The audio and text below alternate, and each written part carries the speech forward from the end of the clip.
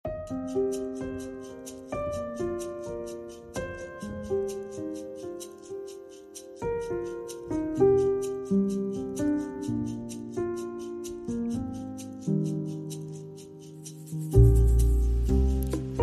deg selv for å kjenne Gud. Det kan høres ut som en setning som er skapt for vår tid. Skal ikke vi kristne være litt skeptiske til sånn snakk om å finne seg selv og være seg selv? Kan ikke det føre til selvopptatthet? Kan vi ikke heller løfte blikket og fokusere bare på Gud og Jesus? Kanskje er det mulig å gjøre begge deler. Uttrykket «kjenn deg selv for å kjenne Gud» er faktisk veldig gammelt. I boka Bekjennelser skrev lærefader Augustin i år 400: «Hvordan kan du komme nær Gud når du er langt unna deg selv?»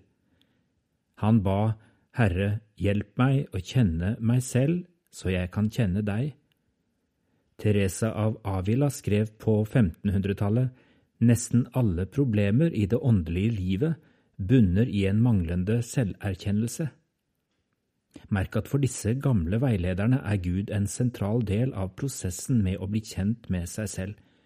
Det er ikke alltid tilfellet i dag, for ganske ofte er Gud helt ute av ligningen. En psykolog har i liten grad anledning til å trekke troen på Gud inn i en samtale, i hvert fall ikke hvis ikke den hun snakker med gjør det.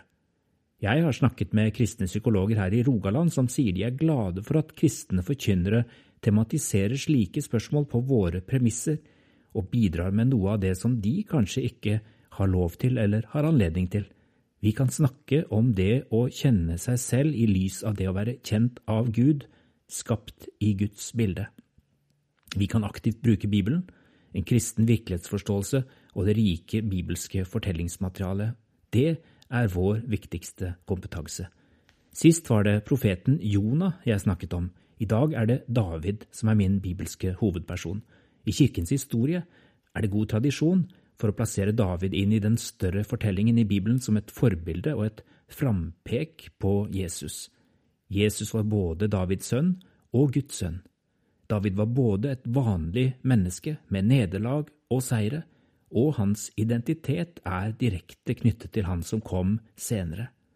Derfor kan fortellingen om David og de mange salmene som bærer hans navn i Salmenes bok, lære oss både mye om det å være menneske av kjøtt og blod, og de kan lære oss noe om Jesus og vår relasjon til vår far.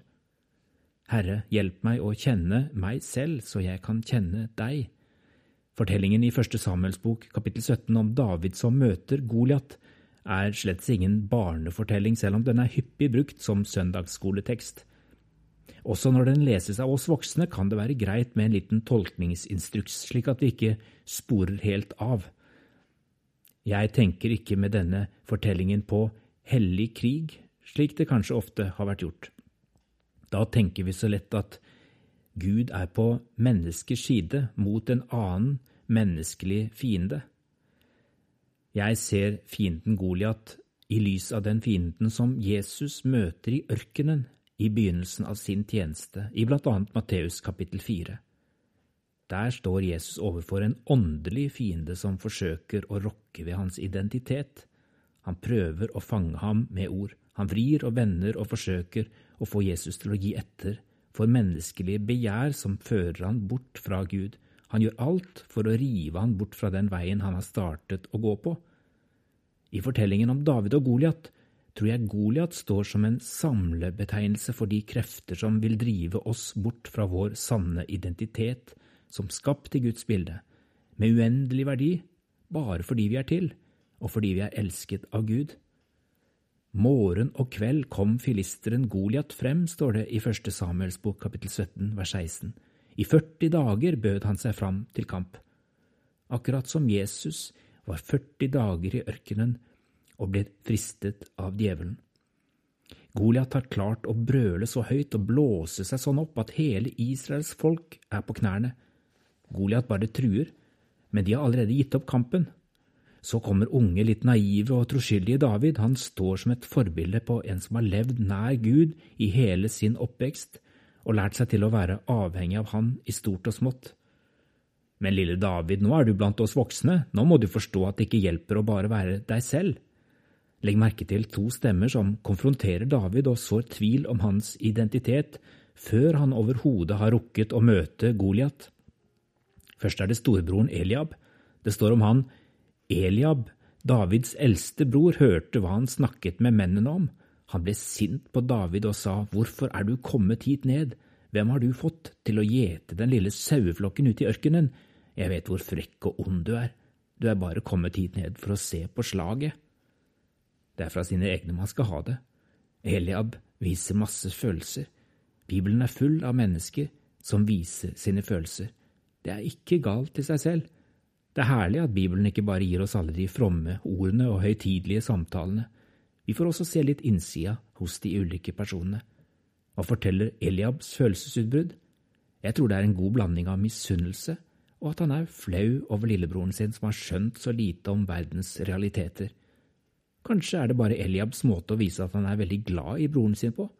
Han beskytter han, og det gjør han ved å vise sinne, men uten kanskje å være klar over det, tegner Eliab et usant bilde av broren sin. Han gjør han liten, han tråkker han ned.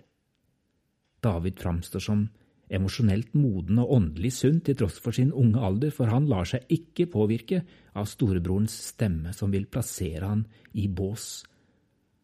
Og så det kong Saul. Han sier: Du kan ikke gå mot filisteren og kjempe med ham, du jo bare unggutten, og han har vært kriger fra ungdommen av. Men David sier enkelt: Herren som har berget meg fra løve og bjørn, han skal også berge meg fra denne filisteren. Og da gir kong Saul seg. Han må ha sett noe i David. Samtidig har han et vilkår. Han må ta på seg Sauls rustning. Igjen det kanskje en blanding av god voksen omsorg og nedlatende arroganse som kommer fram. Jeg kjenner meg ganske godt igjen i Saul. Jeg tror så lett at den rustningen og de redskapene jeg selv har, også riktige for andre. Og kanskje de til og med det på et eller annet tidspunkt, men kanskje ikke alltid nå. Gir jeg dem min rustning, blir de noe annet enn seg selv, og det de skapt til å være. Jeg greier ikke å gå med dette på meg, sa David til Saul. Jeg ikke vant til det. Så la han det av seg, og i stedet tok han staven i hånden og noen steiner i slyngen. De neste minuttene står David overfor Goliat som forsøker å spille på Davids frykt og snakke han ned. Her finnes det absolutt ingen omsorg. Her det bare ondskap. Denne gangen det David som vinner. Men senere i livet går også David på nederlag, både som krigerkonge for Israel og i sitt personlige liv med fristelser og utroskap. Penger, makt og sex, dette trekløveret som ganske ofte truer de beste og mest gudfryktige mennesker til å miste sin integritet og sin gudsrelasjon. Men David fremstår likevel som et forbilde, for selv når han svikter totalt, tar han imot god veiledning fra en som vil han vel, og han erkjenner sin skyld. David evner å ha kontakt både med seg selv og med Gud, både i sine seire og sine nederlag. David en forløper for Jesus, men det ikke David som kan føre oss helt frem til det evige liv. Det bare i Kristus at vi virkelig kan finne tilbake til vårt sanne selv, og samtidig bli kjent med Gud, vår far og skaper. Som Magnus Malm sier det i sin siste bok, Pilgrimens kart: Når jeg finner fotfeste i min dype identitet som Guds elskede bilde, finner jeg også den selvfølelsen jeg trenger for å våge å se og ta ansvar for min synd, uten å bli kvalt av selvforakt. Ha en god dag.